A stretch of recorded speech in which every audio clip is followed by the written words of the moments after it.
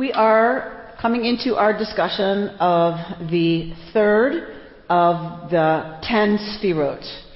So we're talking about living a mindful life, life that we can deepen with our intention and informed by Jewish conversation throughout the millennia.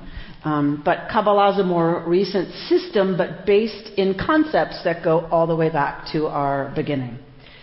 So we've been talking, for those of you who haven't been here before, because there's several of you, we've been talking about what does it mean to live in light of Jewish spiritual teachings that help us live our everyday lives. Where do we find that vocabulary? How do we have a common language around that? How do we share a common set of ideas and ideals? And so what we said was we have, of course, Torah. Bible is where it originates. Then we have the Midrash, the rabbinic writings, the Talmud, and other kind of midrashim, other kinds of rabbinic writings and explications of these values in their kind of imagination. And then we get in the medieval period, the late medieval period, we get Kabbalah. We get Jewish mysticism. So we get a whole new interpretation of very old terms and concepts as seen by the medieval Kabbalists. And then we get Hasidism, right? So in case that's all really super confusing, it's okay. It's okay. We're doing this together. So we have Kabbalah. Classic Kabbalah is the medieval period. Then the rabbis take that further into their own world. How do we make this translate into real Jews' lives? Think Tevye from Fiddler on the Roof. How does Kabbalah speak to Tevye? Well, the Kabbalists didn't really care about Tevye, to be honest, to be truthful. They were intellectuals, they were philosophers, they were the professionals in what it meant to deal with the troubles of folks who were struggling in this way and in that way. So the medieval Kabbalists didn't care so much about Tevye. This was a very intellectual, a high-level pursuit. Hasidism is all about bringing Kabbalah to Tevye. Their whole goal was, how do we take the ideas of Kabbalah that are built on older Jewish ideas, and how do we bring that into the everyday life of a man who's struggling to feed his family, who's struggling to figure out, do I pay for this or do I pay for that? If I feel like I'm getting cheated by this one, what does that mean I do to that? The real everyday lives of people. And so we go to Hasidism to look at those texts often to figure out, how does Kabbalah apply? There's mathematics and there's applied mathematics, from what I'm told. Then we have the realm of Neo-Hasidism. This is the world we live in, for the most part. Neo-Hasidism. Looking at the ideas of the Hasidic Rebbes and their teachings and saying, okay, how do we bring that to the Tevye of today, which is us? Just regular folk, trying to make it work, trying to raise families, trying to have pets, trying to keep our commitments, being overscheduled, being burdened, being human. So Neo-Hasidism is all about bringing all of those ideas from Kabbalah into our lived reality. And that's what we've been looking at.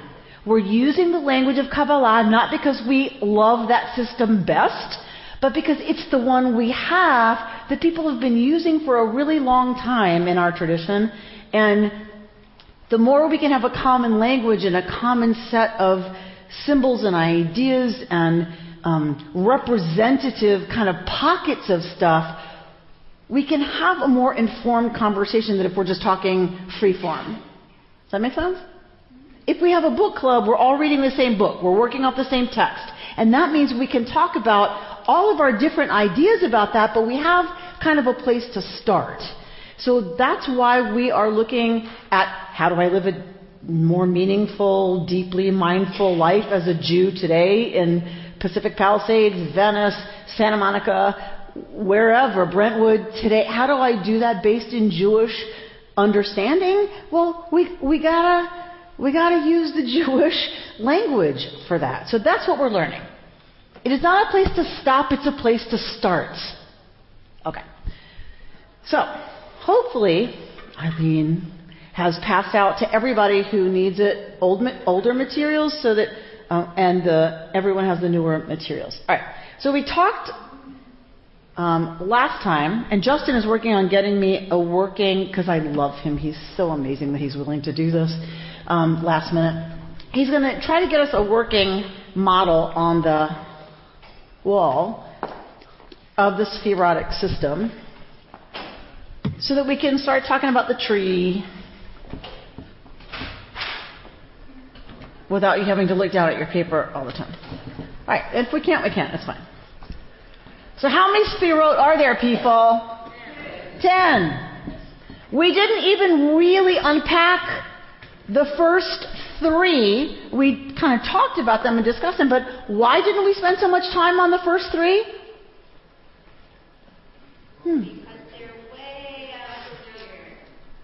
Because they're way up here. They're way up here. Right? So there's not a lot that the way up here has to really do with how we talk about our day-to-day interactions. It informs all of that, but do I really know what's happening with the planets and the stars and the whatever right now? Not so much. Right? It may inform the reality of the universe, but it's kind of over my head. Okay. So, yeah, class needs to happen earlier, maybe. I don't know. There we go. Beautiful.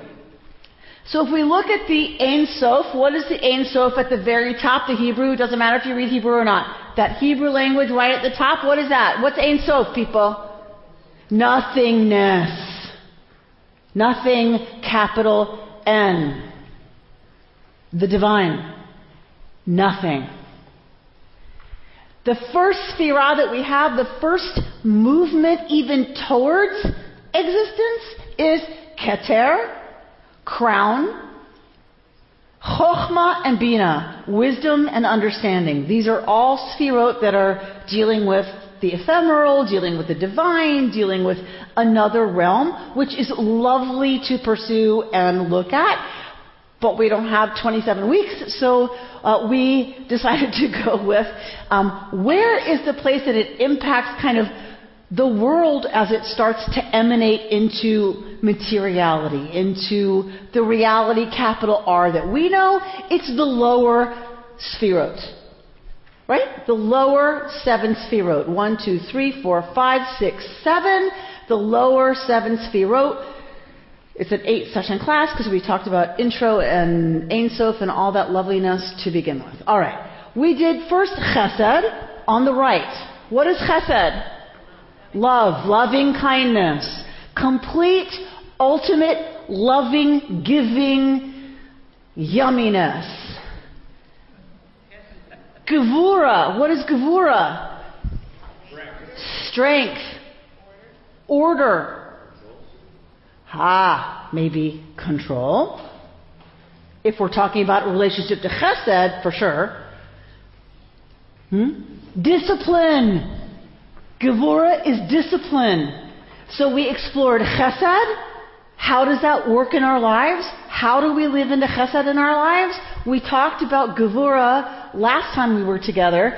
Where are the boundaries? How do we hold boundaries? How do we exert discipline in our own lives, over our own Chesed even, right? And we said these are not polar opposites. It's a sliding, moving continuum. And we are always moving between the poles, right?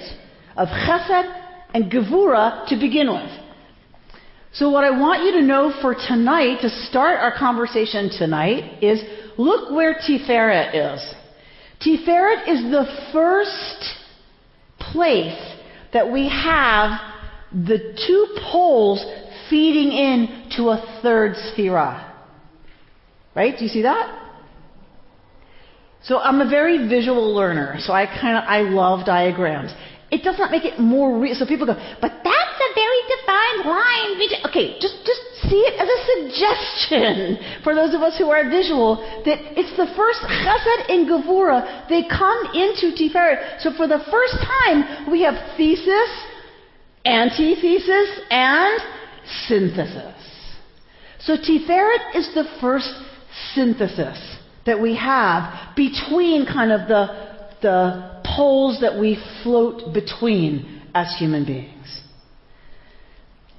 So I'm going to talk tonight about Tiferet. So imagine you've got Chesed over here, Gevura over here, and we're talking about Tiferet, right? Okay. Am I right that those are the right? Yeah. Chesed and Gevura. Okay. They both feed into Tiferet. But if you notice, Tiferet is also the center. Tiferet above Yesod is kind of the center. It's the first place that all of them have the possibility of crossing into that Sphira. All of the Sphirot can come into Tiferet.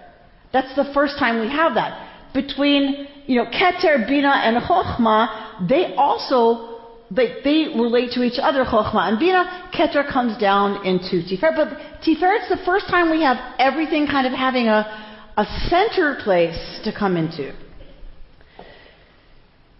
Alright. Tiferet. What is Tiferet? And what does it have to do with us? You know I'm going to get there, right? You trust me that I'm going to get there. So, I'm going to ask you to, and just to keep you awake, make sure you don't fall asleep because, we're going to work through each page of the handout. I'm going to use that reasoning to say you're going to turn to the second page to start our conversation about Tiferet. Okay, so to keep it interesting, we're starting on the second page. The balancing Sphira. Right, between heaven and earth. So, as a central Sphira of the tree of life, every Sphira except Malchut. You see Malchut all the way at the bottom? You have to look through the ark to see Malchut, yeah? Which is so appropriate, because Malchut is actually the manifestation of the world, where the divine comes into actual being physical. Right? So doesn't it make sense that it's through the ark? You have to see that, because it's the Torah, it's the physical, like actual language, actual stuff we can actually understand. Okay. So, other than Malchut, every Sphira flows into Tiferet. So what are the words that we use to describe Tiferet? We know with Chesed it's loving kindness. We know with Gevura it's kind of strength and boundaries. What are the words we use to define Tiferet? Traditionally, Tiferet, if you just use it in Hebrew, means beauty. Congregations called Tiferet Israel. The beauty of Israel. Right? So, Tiferet literally means beauty. But the other words associated with Tiferet are truth. And we'll get to a little bit about why. Truth and compassion. Maybe you already have an understanding about why Tiferet, being the combination of Gevura and Chesed, might be understood as compassion. Maybe. All right. So we're on page 1, creatively understood as page 1, meaning the one I just told you to go to. Same page that we were just on. Tiferet is located in the middle pillar of the tree, characterized by balance between opposites. It synthesizes between Chesed on the right pillar, which represents complete kindness, outpouring, and expansion, and Gevura on the left pillar, representing judgment and restriction. This is a review for a lot of you. It's new for some of you. Optimally, which I love. This is so Jewish. It's so Jewish. Tiferet is the balance. And we think the perfect balance. Don't we? In our Western society, it's the perfect balance. That's not Jewish. That's not rabbinic. Perfectly, where does Tiferet fall? A little bit to the side of Chesed. So we see balance as perfectly equal. That's not very Jewish. Jewishly, the best equal is a balance between boundaries and strengths and rigidness and differentiality and love and kindness and goodness and yumminess. Like, we think in our Western culture, I think, that the perfect balance goes right down the middle, not in Judaism. Judaism and probably some other traditions say the balance that's perfect for us is one that is balanced, yes, but tipped towards chesed. Tipped towards loving kindness. Yeah? Okay. Going on. So you'll find where I am coming down to the next big paragraph. It is not simply a matter of compromise between the two, but Tiferet is an entire third principle that is able to blend and balance two opposites. I think of this as parents. If you're talking genetics, you got this parent, and the child is a combination of the two. Does that mean the child's gray? Like, you got black and white. Is the child gray? No, the child is a unique new being in the world. That is how the Kabbalists understood what it means to take Chesed and Gevura and have them harmonize in Tiferet. It doesn't mean Tiferet's a combination of those and that's all it is, God forbid. Tiferet is a new thing. It's a new manifestation of the divine in the world and in our psyche and in our minds and in our hearts and in our spirits. It's its own thing. So that's what I want to also introduce you to, is the Kabbalistic idea that, and probably other spiritual traditions as well, it's not just you take two things and you kind of dilute each so that it becomes a mixture. That's not the idea. The idea is with these two things, when they manifest and come together, there's a third new thing that's brought into being, and that for us tonight, is Tiferet. A way to consider this principle back to your page, a way to consider this principle would be to think of two opposite colors, black and white. If we simply compromise by mixing them half and half, the result is homogeneous gray, dull artwork indeed. However, a skilled artist can use both black and white together to create form and figure with black lines, white background, highlights and shadows to create a masterpiece that goes beyond mere black and white. The integrity of both colors remains. Black is not asked to be white, nor white asked to be black. Without either, the full picture could not remain. So I know my artists are with me. Yes? My artists are with me. Tiferet is not gray. It is what black and white, when brought into relationship, bring forward. So we have black, charcoal, let's say, white canvas. They are separate. They are different. They have very different qualities. When you bring them together, if you do it the way the Kabbalistic system and Jewish spirituality understands it, you're bringing one together with the other to inform each other. You have a portrait. You have a landscape. You have, which I've never understood, an apple and a pear and a bowl. But the black and the white remain, to a large extent, separate. But you bring them together in a way, and you blend them in certain places in a way that brings a whole new image into being. That is the idea here. It's not that we mix chesed and gevura and then live as happy human beings. It's that we bring gevura to inform chesed, and the chesed to inform gevura, and when we succeed at that, which is rare, when we succeed at that, what do we create? We create beauty. We create beauty. We create compassion. Because compassion is not actually anything goes. Because I adore you so much that I'll let you do anything. Strict justice says, I can't let you get away with anything because it's not fair. Compassion is about holding both of those things at the same time. I love you. You deserve to be punished. Or you deserve whatever consequences come from whatever behavior. Compassion is about exploring the relationship between those two things, and that's a whole new idea. It's not chesed and it's not gevura. It's something new. But it's about something, it's informed by the relationship between chesed and gevura. Does that make sense? Okay. I promise we're going to get to how this works in our world.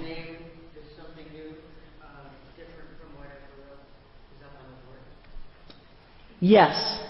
Tiferet is something new. So if we're going to work from our Keter, Ein Sof, all the way down into how the divine starts to manifest in the world, we're coming through something brand new, which is Tiferet.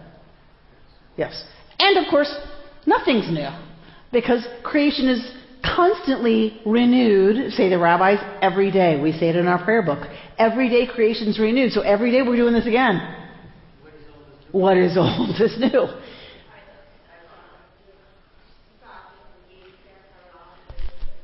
Dana's asking about the evil inclination and the good inclination.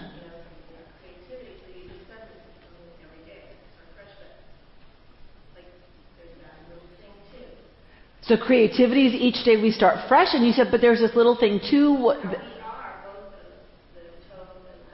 We are the tov and the ra. We are the good and the bad. Absolutely. We're going to get there. If we have time, because I know I have kind of a full agenda tonight, but if we have time, and I've given you, so you can read it at home, and then we can talk, you'll come in and we'll have coffee and we'll talk, that's exactly where the rabbis go. That's exactly where the rabbis go with this. Yetzer HaTov and Yetzer Hara. And what do we kind of do with that mix? I saw another hand. Yeah, I was thinking about my shadow. Each time I look at my shadow, it's different. Every time you look at your shadow. Mehmet's saying that every time you look at your shadow, it's different. It's not me, it's never the same, and each time is different. And each mixture is different. I see my shadow, it changes, because I change. My relationship to the light changes. My relationship to the darkness that blocks the light changes. Beautiful image, Mehmet, that like a shadow, it's constantly changing, and it's about the relationship between dark and light. And our shadow is kind of an interesting animated thing in its own way. Even though it's a relationship between light and dark, but it's its own thing. My shadow is its own thing. Like children. Exactly, just saying. I hope my child's not my shadow, but that's a whole other conversation that we're not going to get into tonight. So when you flip your thing over, the page that we were just on, if you flip it over, right, it says, there are still beautiful ways we can integrate this concept of the middle pillar, meaning Tiferet, into our lives. One example provided by this person's Kabbalah teacher is the concept of equanimity. So we might add to these words, which is what's happening, like with modern folks, contemporary folks weighing in. So some people want to understand this in our spiritual teaching for today. They want to understand Tiferet as equanimity. Okay. I see this a lot. Like when I look at writings today about Tiferet, I see a lot of people using this term equanimity and another one that we're going to get to. So equanimity, what does that look like? Drop down. Equanimity teaches us to respond, not react. We've been talking a lot about that in here. That's what all of this teaching is about. How do we respond and not react? To remain centered and balanced in the world of changes and conflicts. As any celebrity knows, one day the world may applaud you, the next day they insult you. It can be easy to lose yourself in the drama, but if you know who you are and what you've come to create, you don't let it sway you. Whatever you hear from right or left, you stay centered on your goal. Right? Right. So I want to come back to practice. Whose job is it going to be to remind me to come back to practice on this page before the end of our class? Thank you, Kayla. Kayla, I'm so glad you're here tonight. So, Kayla lost a dear friend at work this week, and she's still here to be with us and to learn and to grow and to be in community. And that is an incredibly courageous act. And that is some serious beauty. I'm just going to say. Serious beauty that she's living into being here tonight. All right, so that was our first look at Tiferet, our first look into this new Sphira. We're going to take our second look at it. And like I said, just to keep you awake and keep things interesting, you're going to turn to the last page in your packet. That looks like this.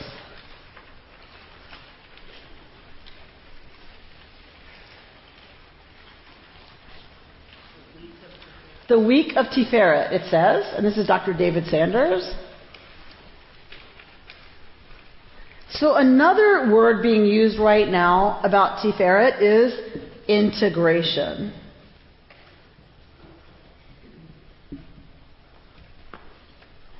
So what I'm not trying to bring you the interpretation of any of this stuff. I'm bringing you toys that we get to play with in the sandbox of how does Jewish stuff, Jewish wisdom, through hundreds and hundreds of years inform my ability to lead a more meaningful and more focused and mindful life, right? So I'm bringing you the toys. You get to arrange them in the sandbox. So one term being used today, one toy being played with around Tiferet is equanimity. The other is integration, which makes sense since it's the first time we have synthesis from thesis and antithesis. It makes sense that integration is another kind of concept and value that we can take into our lives. So let's look at that. We are interpreting Tiferet as integration, says this teaching. The word Tiferet itself means beauty, or that which harmonizes and balances. So this is a way of looking at Tiferet as not just the result of the mix of Chesed and Gevura, but something that actually pushes upwards onto them. Does that make sense? The energy of integration pushes up into our impulse to Gevura and our impulse to Chesed. It's not a one-way street. It's not just down. The direction also goes up. We know it goes across because we've been exploring that for a few weeks. But it also goes down, but it also goes up. So there is a force, because it's not about temporal stuff. One didn't happen before the other, according to the Kabbalists. It's just kind of the unpeeling of the onion. Like it just is, and here we peel it apart. And one of the components is Tiferet that pushes up into our Gevura and our Chesed. When we can tap into beauty, integration, when we can tap into equanimity, it will influence both our chesed, tendency to chesed and our tendency to gevura in a good way. So one of the teachings is Tiferet's not just a result, it's its own thing. So what do I have to do? I have to cultivate equanimity. I have to cultivate integration. How do I do that? We're going to talk about that. I would never leave you hanging, God forbid. So, well, it means something about exploring the truth of the moment. And it means doing so from a place of compassion, both for ourselves and for the subject of whatever it is we're going to be bringing ourselves to bear on. Yeah? All right. Tiferet is usually explained as the integration of Chesed and Gevura. But as you can see, Tiferet draws integration from all the Sfirot, those above and those below. So what do we actually mean by integration? It's not integration of these two things, obviously, because Tiferet's receiving from above and receiving from below, so it's its own sense of integration. I will attempt briefly to integrate for you the work of Daniel Siegel in his book Mindsight. Integration, he says, might be the principle underlying health at all levels of our experience, from the microcosm of our inner world to our interpersonal relationships and life in our communities. Okay, let's just stop there for a sec. Yeah? Let's take that in. Integration might be the principle underlying health at all levels of our experience, from the microcosm of our inner world, meaning, right, health there, to our interpersonal relationships and our life in community. What the heck does that mean? It's a little like Heschel. I'm like, that's gorgeous. I have no idea what that means. But doesn't that feel powerful? Integration might be the key to health. So, Carol? Communication. You have communication between yourselves to make sure that all systems are working. So Carol's saying it's about communication. Communication within the cells to make sure that everything is working. Between the cells, communication between cells means everything's working. Systems of the body. Communications outward, which is also community, which helps keeps us balanced and live a healthier life. So to me, it's those when you talk about interrelationships. So the communication between us and other people, the communication between us and the larger world and the larger community. So communication, like how does that happen?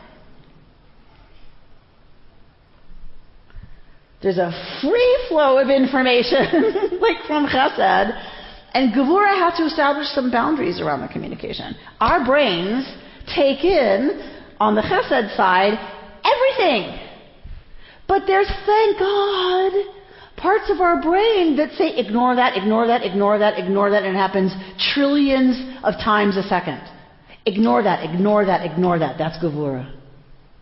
So even communication is a balance between Chesed letting it all in, because we love it all, don't we?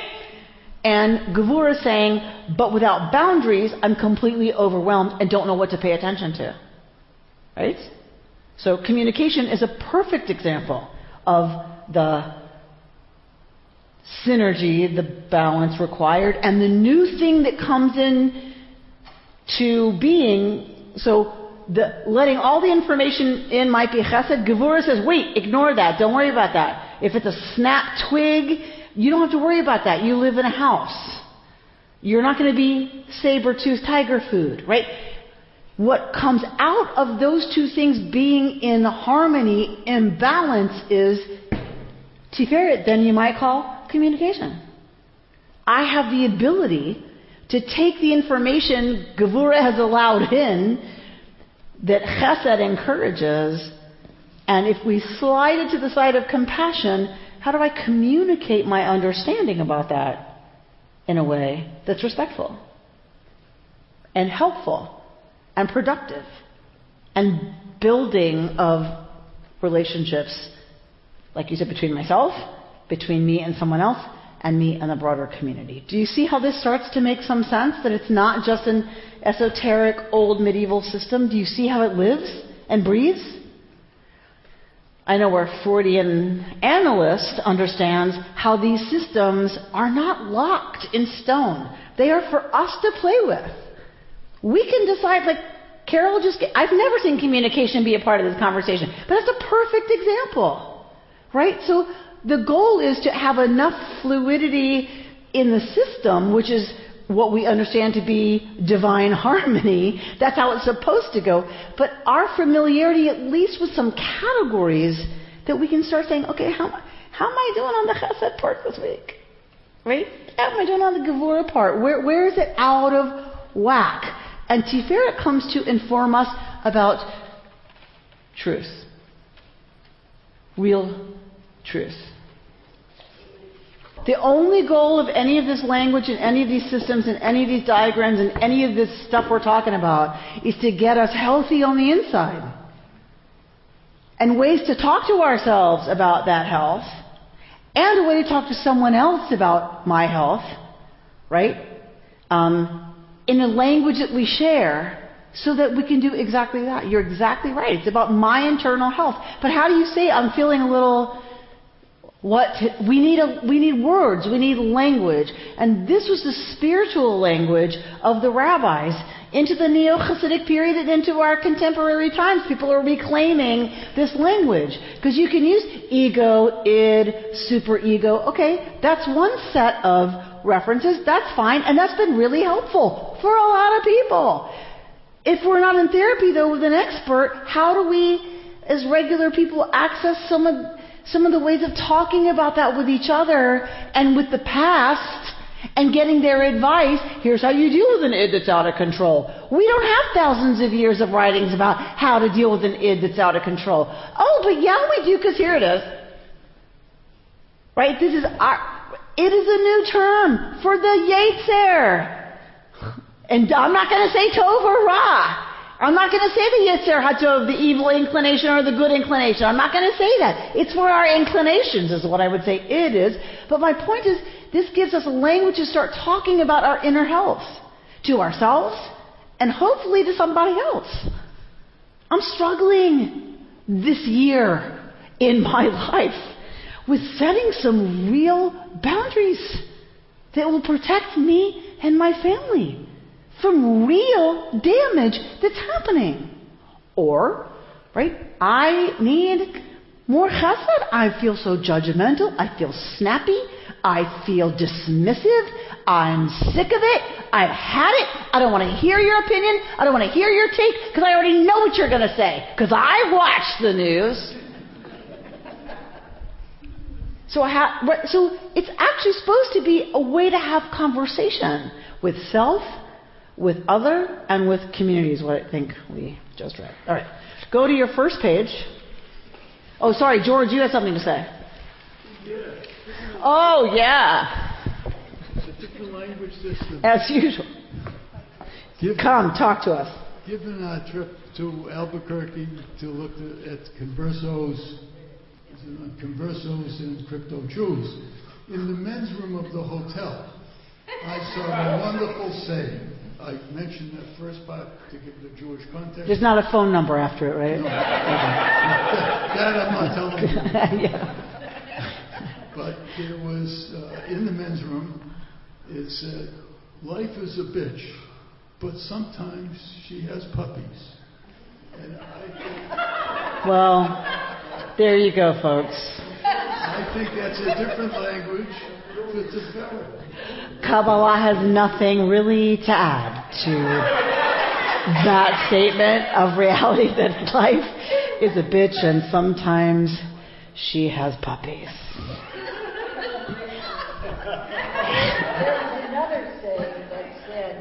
There was another saying, says Judith, in the men's room? I hope not. Okay. To go there. I wish you had invited us to come see that. Oh, yeah. There was another saying that said, I wish that the question of why the chicken crossed the road could be left without judgments and just allowed to cross the road. That's kind of a... So like we shouldn't question the chicken? Right. Just the chicken crossed the flippin' road. Why do you need to examine the chicken and its motives? Because it's kind of suspicious, isn't it? Why did you cross the road? Why are you asking me why I crossed the road? Well, why are you resentful that I'm out? Right? That's where it goes. There really was more to the week than these two sayings. I sure hope so. Okay. On your front page. Tiferet allows us to hold tension as an act of grace. I love that. To hold tension as an act of grace. Bottom paragraph on your first page. It doesn't hit us over the head, but it can throw us for a loop because of its comfort with contradiction and paradox.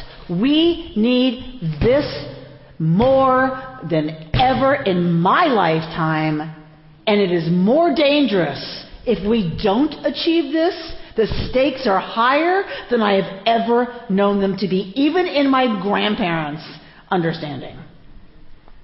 Well, actually, my grandparents is their parents that were suffering from all kinds of things because my grandparents have been here for 3 generations. But the point is, like, they knew what it was not to have that. The real danger is when you don't have the ability to hold, what did I just say? Contradiction and paradox. Because if you don't hold that, one of these two is going to take over in spades. That's what happened in Nazi Germany. It's what's happened everywhere. In Rome, that was a great republic, what does he call it? A representative democracy, and it failed because they could not hold contradiction and paradox with grace. So then you need a totalitarian something to come in to solve the contradiction, to resolve a paradox and say, no, it's actually not paradoxical. It's actually this. That's what happens when we cannot hold contradiction and paradox with grace. Tiferet is that space I think we need more than ever to learn how to live into. And I do not have the answers. I have some language around it. I do not know what that means, but I do know it means we cannot demonize each other the way that we are right now. Because we're unable to hold the real difficulty of contradiction and paradox. It makes us too uncomfortable. If we don't figure out a way as individuals, as communities, as a society to hold that a little bit better, we are going to tip to one place or the other, and neither one of them, as we know from our teachings, is going to be good. Right? This is too mushy, it collapses. This is too rigid, and it shatters. All right. It doesn't mean we have to agree, by the way. It doesn't mean we have to tolerate the outrageous, by the way. It means we have to hold some things that are uncomfortable enough to figure out how to deal with them. Because if we don't bring our adult selves, our mature spiritual selves to bear on the issues, then there's no hope for this representative democracy. Right? So I'm not saying this stuff is esoteric and out there. It's right here, right now. All right. So, give me any questions you've got about this, because we're going to move into a little bit more like how the rabbis interpret this and into a different direction. So if you want to say anything or ask anything or comment on anything that we've been doing so far, I want to hear it now. Yes, ma'am.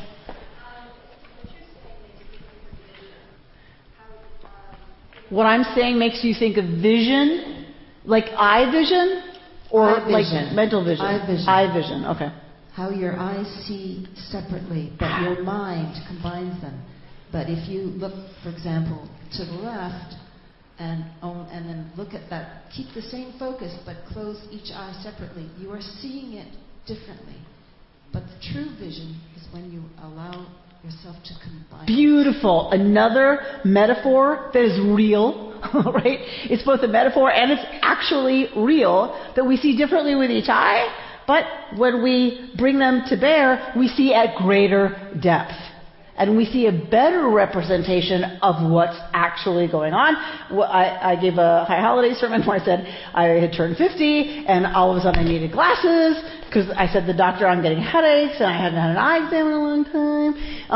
Well, the thing is, Rabbi, you have one eye that's nearsighted and one eye that's farsighted. That's how you've gotten to 50 without needing glasses. And I said, well, what the heck is that? Like, and he goes, but now you're at a point where you need glasses to correct a little bit of each. He said, but when I get both of your eyes aligned, you will see things at so much more depth. And I thought, there's a sermon. Because that's how rabbis think. But it was exactly that our eyes see differently. For some of us, literally really differently. And when you can get them at least aligned enough to see, they can see the same thing and finally start talking about the same reality. Who's laughing at me still? Oh, yeah. Of course. Of course that's who's still laughing. Anna. Okay. So we're going to go to Kivun 5. Materials. So Mark Edelstein, as you know, is studying with the Institute for Jewish Spirituality. How am I doing on time? I am. We have a few minutes, right? Okay. I love Laura Dimer. All right. So this is an example This is lay people going to the Institute for Jewish Spirituality. I did the rabbinic program. They would have given me the same text. It's not a different text for the lay people. It's just the next iteration, right, of it. So it's the new and improved or the new version, whatever. So this is the kind of way we rabbis study these texts and these ideas, and the way lay people who are encouraged when they're going in depth about this stuff, which is y'all, how we'd go into depth about it. So stay with me, okay? All right. So you're on page Kivun 5 materials. It has a little 13 in the bottom right corner, yes? Okay. Tiferet, beauty, and you know this already, is the sphera that balances between and integrates chesed and gevura. It represents a state in which both beauty and truth may be found. So we're going back to this word. They're not using that word by accident. Truth is one of the words, as is beauty, used to describe Tiferet. Tiferet means in Hebrew beauty, but truth is one of the things used about this particular sphera, this manifestation of the divine. Mindfulness, which is what we're here to explore as well, right? That's what we've been talking about. Mindfulness is sometimes called a practice of radical truth-telling. So some of that lives in Tiferet. Truth. Telling the truth is a balance of, it's a very tricky exploration of chesed and gevura, telling the truth, ain't it? Ain't it? In my world it is.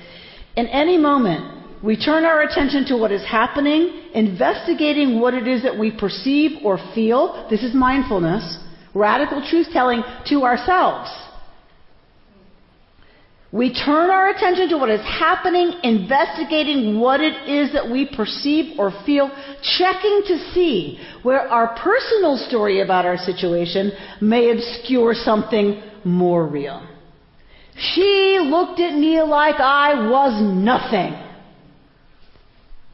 Might my personal story be obscuring something that was more real in that situation?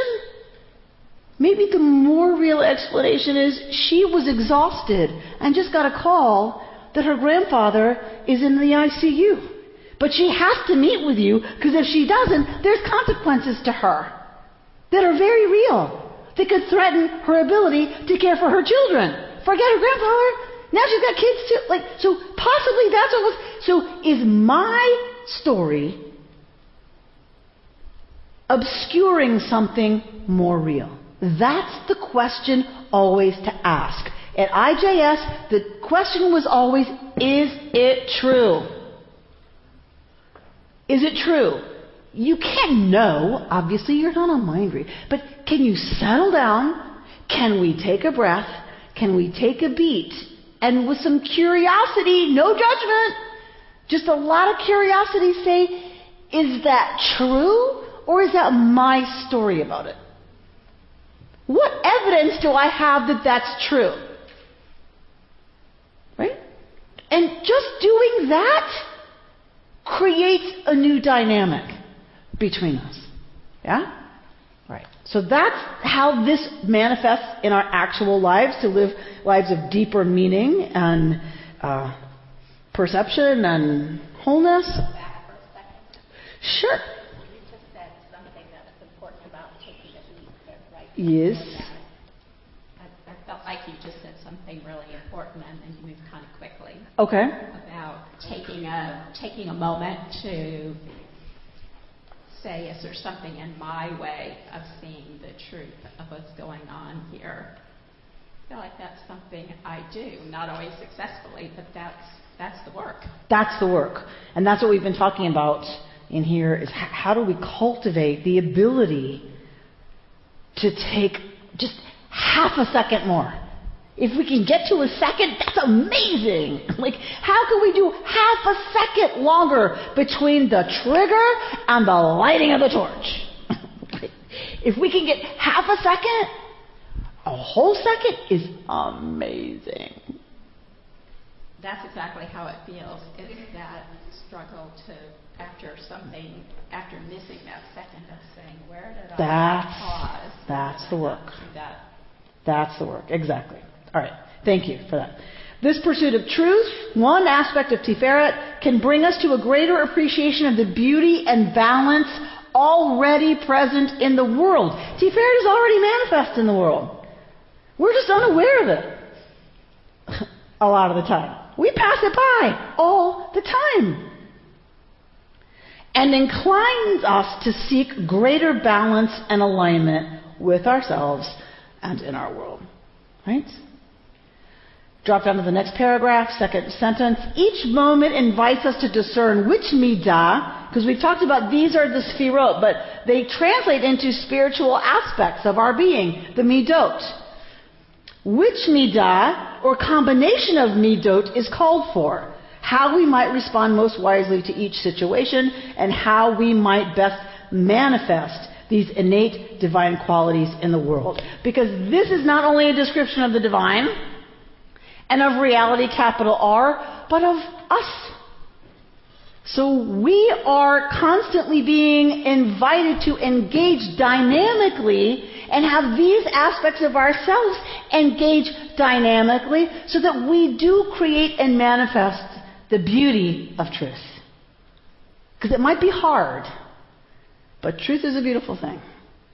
Because that's where freedom lies. Once we see the truth, we have freedom to choose our response to that, right? If we don't know the truth, we're working off of, I don't know, a crazy, made-up something. That never leads us to a place of beauty. Yes, Judith. I often use the word shalom as a sense of wholeness. And that's what I'm seeing here in this balance, that shalom of wholeness.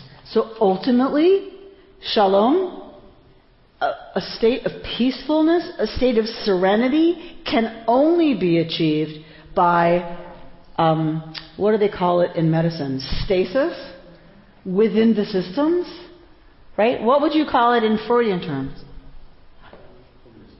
Homeostasis, right? So keeping it kind of in balance. And that means we're in constant motion, right? So when I was recovering from hip surgery, like one of my exercises was to stand on the operative leg and lift my right leg. And at first it was holding on to something, right? And I was like, oh, come on. Right? It's holding me up. I'm walking, sort of. So like, really? So I held onto the bar and I did the thing and I picked up my right leg and I was flabbergasted by how many movements were happening in my operative leg to try to keep me upright. And had I let go of the bar, I would not have been standing upright. But if I stand on my non-operative leg, those adjustments are still happening as I'm standing here before you on one leg. They're still happening, but I don't notice them so much. Because that leg is strong. That leg is healthy. I keep it strong, right? I keep it healthy by doing yoga or whatever I do. Practice. Because when we practice and we keep it strong, the movements are happening all the time. Micro movements are happening all over the place, but we don't notice them because we've strengthened the muscles that are needed to keep everything in balance. But once you're injured, once we're hurt, and I mean it literally, once we're injured, once we're hurt, what happens? The whole thing tips. And once the whole thing tips, because we're in pain, now all of those movements are dramatic and kind of chaotic, and they're not working together yet, and they don't know what's going on. So one overreacts, then I overcorrect, now I'm going to fall over, because just go on and on and on and on and on and on. This is reality. Mentally and physically. Every way, spiritually, mentally, physically, emotionally, absolutely in every way. This is reality. And the rabbis knew how to talk about that. That pain throws us off. And it throws off our balance. And once we throw off our balance, right? Yucky stuff is going to happen to us and to everyone we interact with. And that's okay, by the way, to the rabbis. That's okay. We're going to snap at somebody. we're going to take something personally that wasn't meant that way. That's okay. The work is to keep strengthening the muscles and the communication between the brain and the heart and the muscles so that we come back into balance a little more quickly. Can I stand forever right now on my operative leg? No. I can't. That's never going to happen. But I can do so long enough from practice that I'm fairly functional on most days.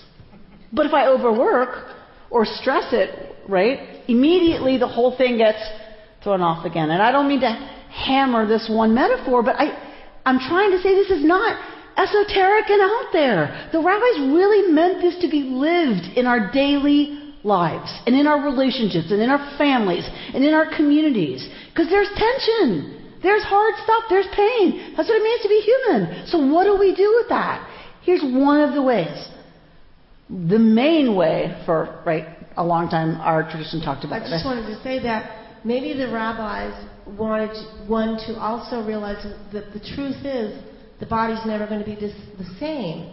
So maybe in that struggle to find the balance, while one is doing it, you find beauty and you identify that, and that's a hard thing because it felt so good before. Says the ballet dancer who blew out a knee. Yeah. So, but you can find beauty or truth in a new way, but it's hard to take a breath and stop. Right. And for them, notice that beauty and truth are together. They are the same thing. Shakespeare noted that. Because when we look in the mirror, have you ever been to the dermatologist and seeing your skin under? Oh my God, the damage, people, the damage from the sun that keeps us alive. The damage is terrifying when you see it up close. But our tradition says truth is beauty. The way our culture sees things, beauty is all about hiding the truth when we're talking about aging, when we're talking about blowing out a knee as a ballerina, when we're talking about any of the ways we are challenged and compromised from the ideal, perfect, whatever. Our tradition says truth and beauty, they are, in essence, the same thing. It is our struggle as human beings with our own, attachment to whatever you want to point to on this system or any other system. It is our problem that we don't see that. It's our culture that tells girls they're not thin enough or white enough or rich enough. And it's our culture that tells boys you can't cry and you better make a prestigious, leap in life or you're not worth anything. It's our culture that does that. But that's not true. The truth, when we see it from a place of compassion, is by definition, according to Judaism, beautiful. Which means we have to rethink what beauty's about. Because to our tradition, it's about equanimity and integration.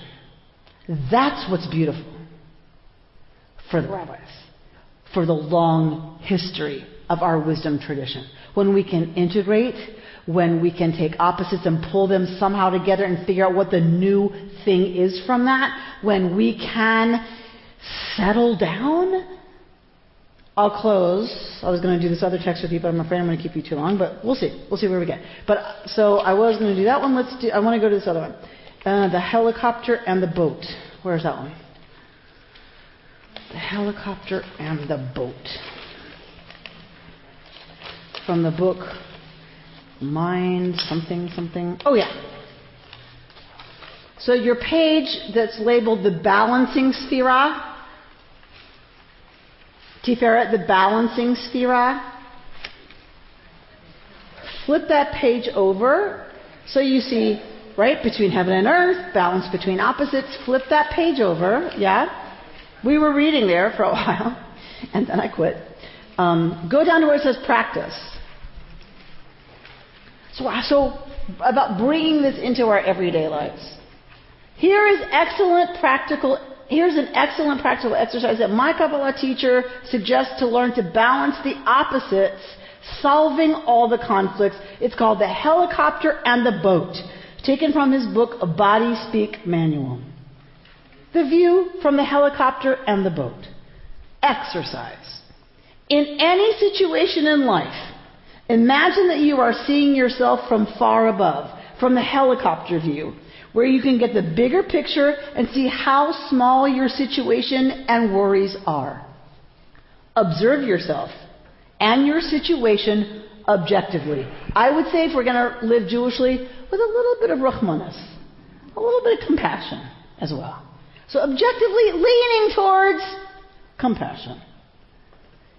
Then return to the boat view, to seeing from your own personal perspective where you can act and make decisions based on what you have seen from the helicopter. This is equanimity. This is integration. That we say, okay, there's a bigger picture which scares me to death because I'm worried that I'm not going to have enough money or when to retire or whatever our big picture fears are, right? It's okay. Go there. Okay, hold the macro view. See everything from that perspective, including an argument I just had with my partner. Go to the macro view. How do y'all get along generally? How's it for your kid? Does she live in a peaceful, loving household? How does it look from the community's perspective? Do they like you and Judy together? How does it work? Like, look at the big picture. And from that helicopter view, come into, okay, so what does that say to me about this particular interaction with my partner? And it might be, okay, because of all that too, this makes me even more angry when I go to that view. That you could so live outside of our, which would never happen, but, or does it help me say, given the helicopter view, this is really small. And it might hurt you and it might bother you, and that's okay. I can own that. And I can say, and I'm able to see that there's a much larger perspective that enables me to say your interest right here, Amy, in this particular interaction, in this moment, or this decision, or this dinner that she wrecked. Not that that would ever happen. Is not so critical. So can you just let it go? If you know it's not critical, if you know in the bigger scheme of the helicopter that it's not critical, can you just let it go? And then you pay attention to the answer. Because sometimes the answer, and a lot of times the answer is, yeah, I can. And sometimes the answer is, you know what?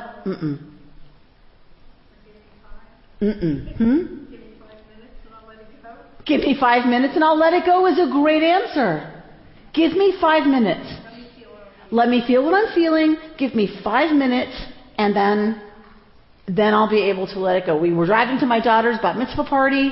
Don't tell anyone I told you this. So we were driving to my daughter's bat mitzvah party, and she didn't have the outfit she wanted. She didn't, because I'd asked her to go shopping 17 times. She didn't want, whatever. She was miserable. She lost this. She couldn't find the jewelry. She's sobbing in the car on the way to her bat mitzvah party. And all these people flew in from out of town. All of these people who are here to celebrate you. All of them have taken time out of their lives, have spent the money, the energy to raise you to get to this point. You cannot be miserable at your bat mitzvah party. Not okay. From the back seat, she says, Mother, let me have my feelings. Let me feel my feelings, and I will get over it. I will deal with it by the time I get there. But you need to let me have my sadness and my frustration and my 5 minutes to get over it. Which is fair. That's completely fair. I get to feel my boat feelings. Where I'm sitting on the boat, I'm wet, I'm sunburned, the sun has set, there's no alcohol, whatever. Whatever, I'm done. Right? That's okay. The helicopter view allows us to say, okay, so take 5 minutes for that, aim, and then come back to us. Having let it go, because there are things that are, and sometimes, and I want to reiterate this, sometimes the helicopter view allows us to say, that's all lovely, but the boat wins. Most stuff I can let go. Don't you ever again use that word. Or whatever it is, like I can't abide that. It won't ever work. And I don't care how silly it seems to everybody else. Don't do that again. I've always said, don't touch me when I'm mad. Don't touch me. Bottom line, helicopter all you want to. When I'm mad, don't touch me. The kind of patting you on the knee, or putting their hand on your shoulder. Don't touch me when I'm mad. Because what you're saying to me is it's not okay what I'm feeling right now. And that won't fly.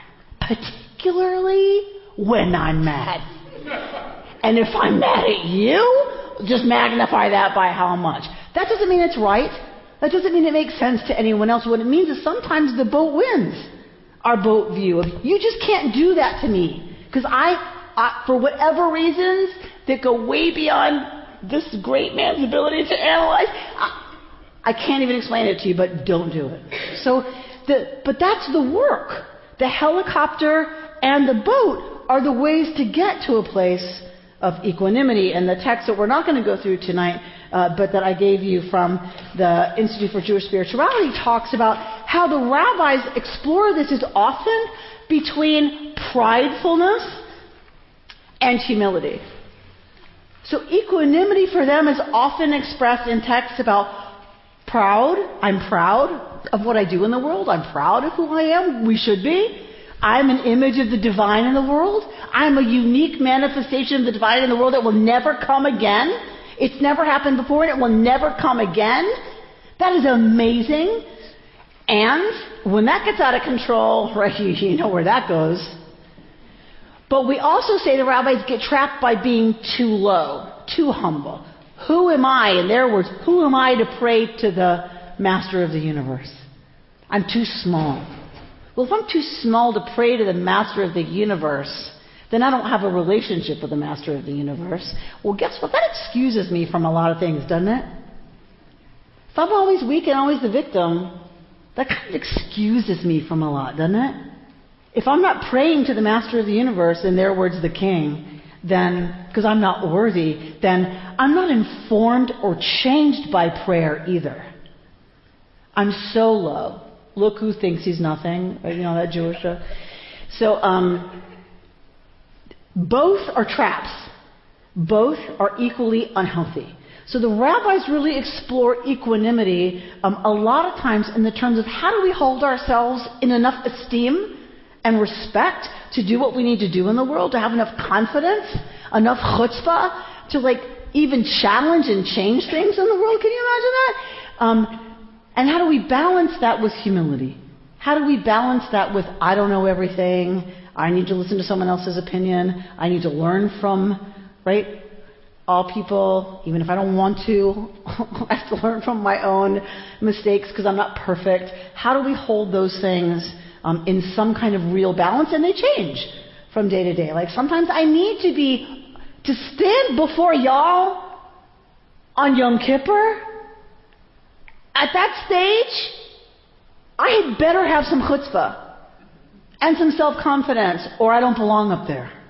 I better believe, which is crazy to believe, that I have something to say to 2,400 really smart, evolved people. You get up and talk to 2,400 really successful, amazing people and tell them you have something to inform them about on their day where they're ready to hear something. Think about that. That's a crazy job. So I got to have enough confidence to do that. But I also better be humble enough to hear a board member or a congregant come to me and say, you know, your email really offended me. I really disagree with that. I was really outraged by it. But I respect you enough to come talk to you about it. I better have the humility to sit and hold that and say, okay, where could I have done something differently? Where would I do it the same? How do I learn from this person why it was hurtful to them? And this actually happened, about an email I sent out. And I'm like, so can you show me the language in the email where you drew that conclusion from what I said? Because what I said was, because I worked the email over 17 times, what I said was, well, that's not what I heard. Okay. So that's really important for me to know. So I have to have the humility to say to that person, so the next time I'm ready to send out a controversial email and I know which side of all this stuff you fall on, may I send it to you? May I send it to you and have you tell me where you would be triggered? And he said, I would really love that opportunity. I'm giving you the successful moments for me. I don't always achieve that. That was equanimity for that's what we're talking about, the balance between us. And we fail all the time. Sometimes we succeed. That's not the point. The point is working towards it and being aware of it and being mindful all the time. Okay, I'm going to stop talking as soon as I read to you. Those of you who had Ehyeh a Kabbalah for tomorrow. Oh, there's my ear. Oh, yoga. God, who else was in that class? Lisa, are you hurting so bad? Oh, thank God. Okay. God, our yoga class literally kicked my butt this week. All right, so this Ehyeh a Kabbalah for tomorrow. If you've never been here before, you got this tonight. If you've been here before, don't worry about it. You have it. I'm on page 51. And when we're talking about this whole system, because I don't have time to go through the whole text with you that the rabbis did, which is lovely. You should read it on your own and the commentary on it about pride and humility. I'll close with this. So a lot of people might say, Rabbi, this is a total projection, this whole system, the whole God language, the whole God concept, the whole thing is all a projection. Like, this is not real. Right? So why are we spending so much time on it?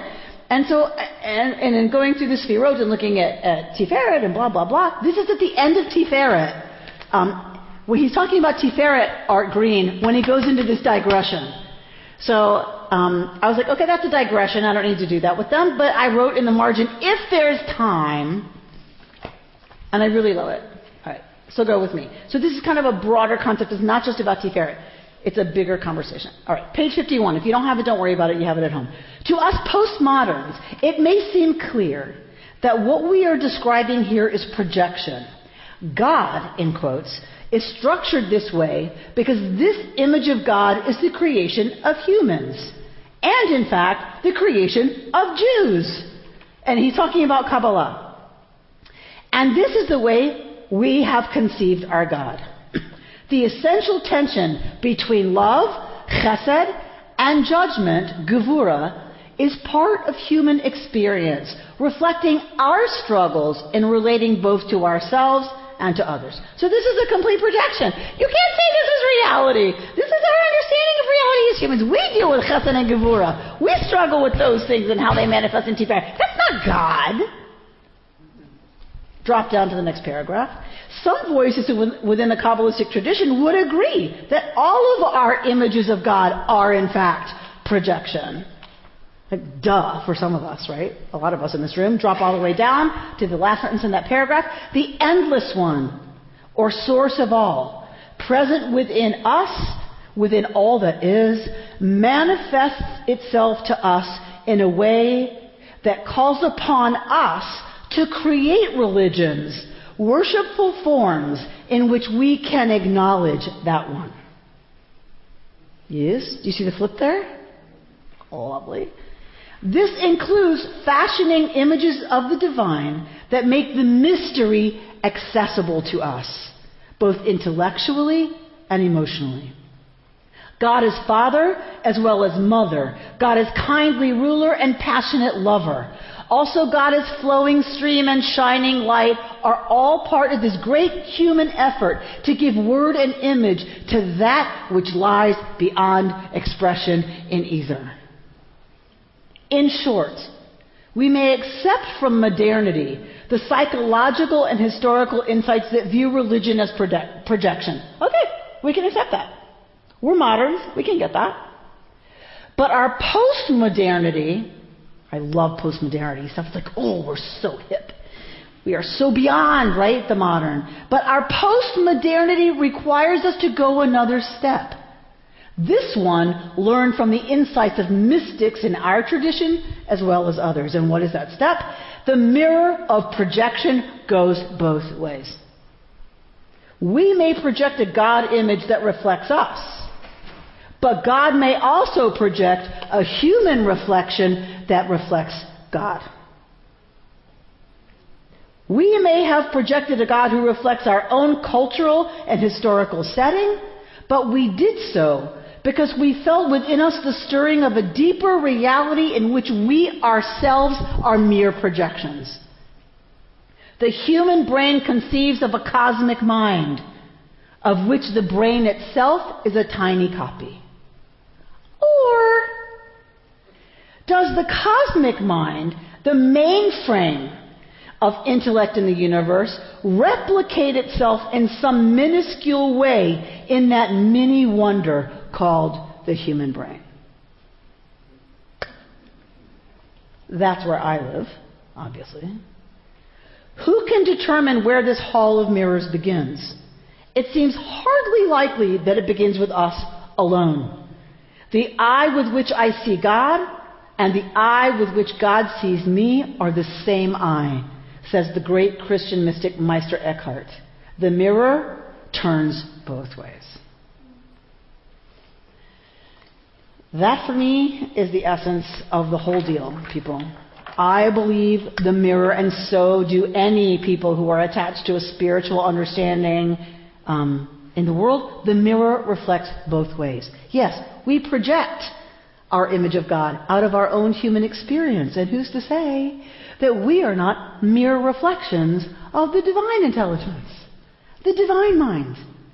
And here we are thinking, we are everything and we're projecting God. Okay, yeah, maybe you're just the image on the wall that Justin has up there, and you think, I have the truth, and you're just being projected. Projection works both ways, and for me, that's a beautiful thing. I don't need to deny the one for the other. Right? All of us can say, okay, yes, this is all a projection, Rabbi, of what we deal with as human beings, and we call it God. Of course! Because what other language are we going to use? But what if all of it is truly a reflection of the divine in miniature? Then aren't we kind of accurate in using this description? Right. So, just saying. All right. I'm going to leave you with that unless there are final questions. Are there any final comments or questions? Then Seitchem l'shalom. Go to the rest of your night, such as it is, in peace. And thank you for being here and for listening at home.